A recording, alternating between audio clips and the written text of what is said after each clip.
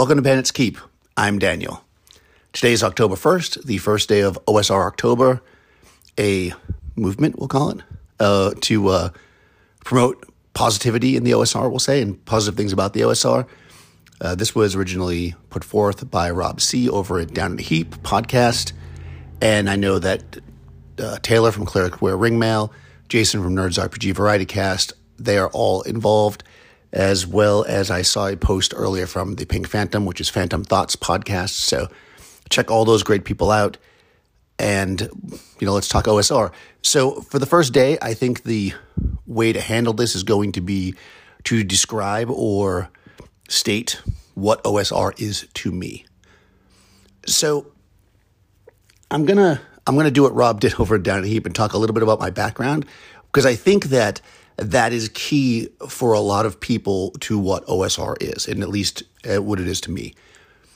And that is that in 1981, when I was 9 years old, I saw my cousins play this strange game, right, Dungeons and Dragons, and I got the Mulvey basic set and played it with my best friend for a little bit, and then we ended up getting Advanced Dungeons & Dragons shortly after, and we played the heck out of that until we got to high school, at which point we kind of faded away. I mean, I still had the books. We read them once in a while. Every once in a while, we'd play an adventure, did some solo stuff. But basically, from the time period of maybe how old are you in high school, 14? Once I became about 14 years old, it drifted away. I stopped really playing. Totally forgot it even existed. At one point in the 90s, I did remember it. I can't remember why. I think I might have seen the D&D cartoon rerun or something, and went out to buy the books again because mine were gone, and bought second edition stuff, a few things, way too much of it because I never played it.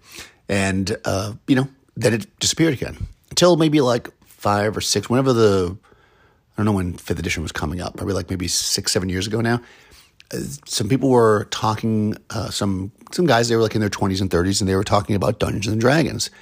And I said, they still make that game? And sure enough, they do. So long story short, we started a 5th edition campaign, one which I became the Dungeon Master. And I'm going to talk a little bit about 5th edition and stuff in future podcasts, but I just want to keep this one short. So basically, I started playing 5th edition, and I was obsessed with learning everything I could about it. So I went online to blogs and to YouTube channels, and I found all kinds of great things about being a better dungeon master and building characters and all kinds of cool stuff like that.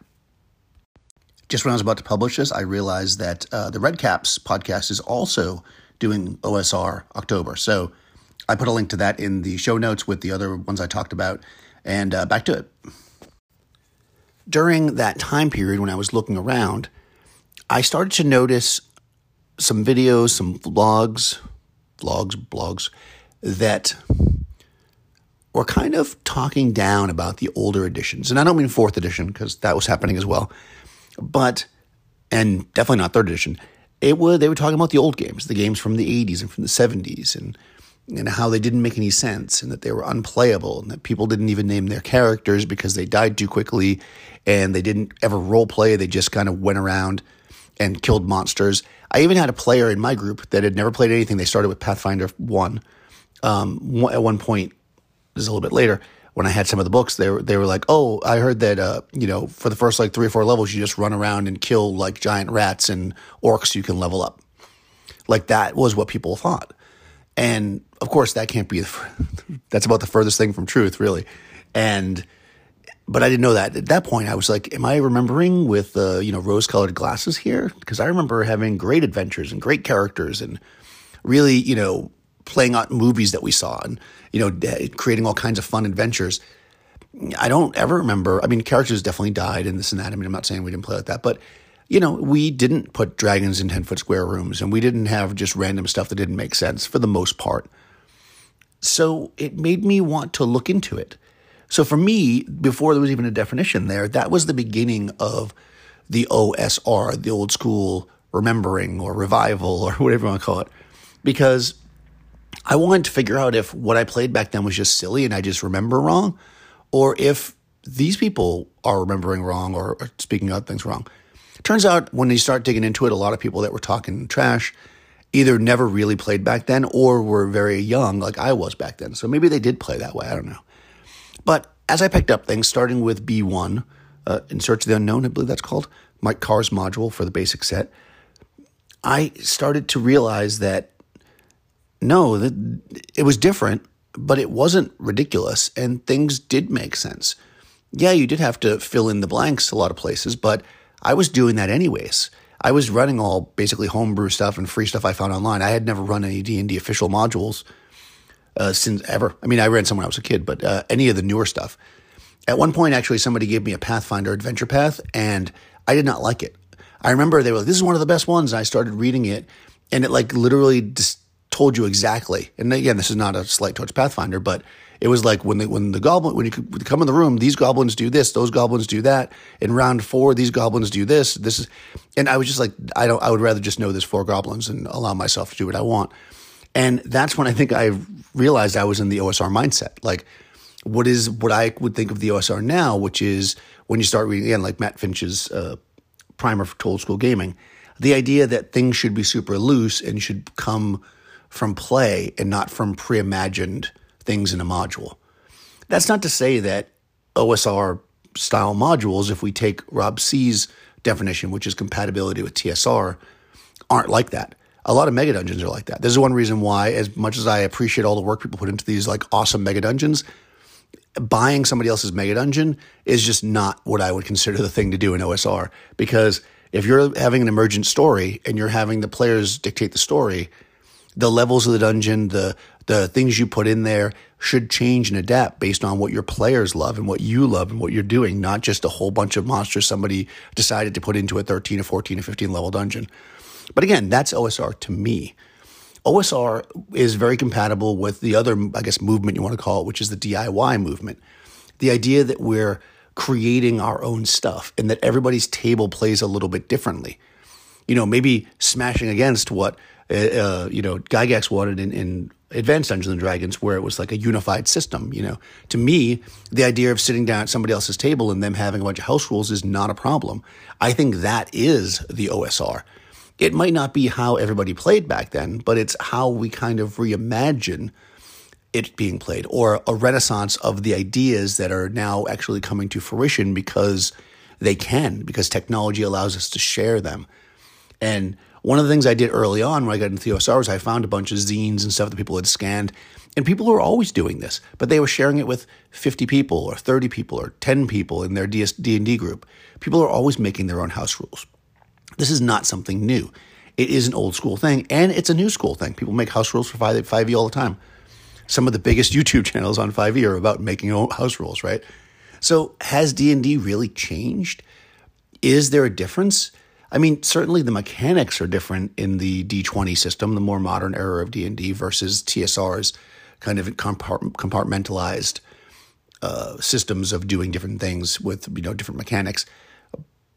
But the game itself is still kind of the same. And I think that you can play. So even though I think that, and I called into Rob to say that I think saying compatible with TSR level D&D is a good way to label OSR if you're going to put it on a product. I think that things with a certain mindset, to me, OSR is much more that. My games are as close as possible these days, except for I'm using chainmail, which, they suggested, but it seems like nobody really did, to what OD&D says. When I have the party fight a bunch of ogres and it rolls 20 ogres, that's what they fight. When they find 3 $15,000 gems in a treasure hoard, gold pieces, that's what they get. I don't try to make it so, they have to live in poverty and they're not going to level fast, because I don't believe that that is any more valid a way to play than what the book says to do, right? So is OSR revisionist, old school revisionist? Is it revitalization? Is it a renaissance? Who knows, right? But what it definitely is an idea that these games have always been good, and they will continue to be good for people that want to play a certain style.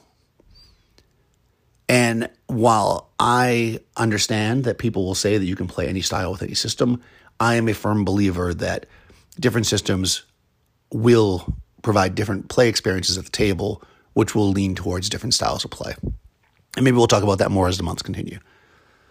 So with that as my history, OSR to me, I guess, is a relearning of what I guess I always knew back then. It's a relearning of simple rules work for me. A relearning of let the story be born at the table. It's a relearning of you don't need to know what the goblins are going to do before you get there.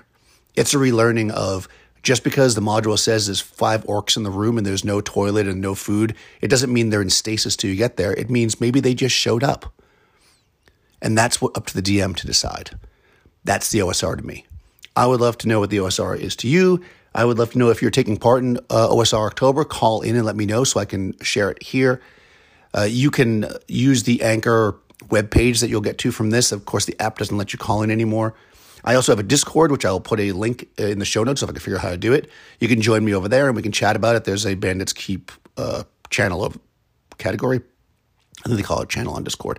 I am not very high tech, but you can join me over there and we can chat, or you can send me a direct message. In any case, have a great month. Listen to all these other great podcasters. I am for sure. I want to know what people think about OSR. I want the OSR to be seen in a positive light. And I need a good sign-off. I don't have a very good sign-off. If you can think of a good sign-off, call in with that. Because, Jason's got the Be Excellent. Rob's got Don't Go Down in Heat, which is really a good one. I haven't got a good one.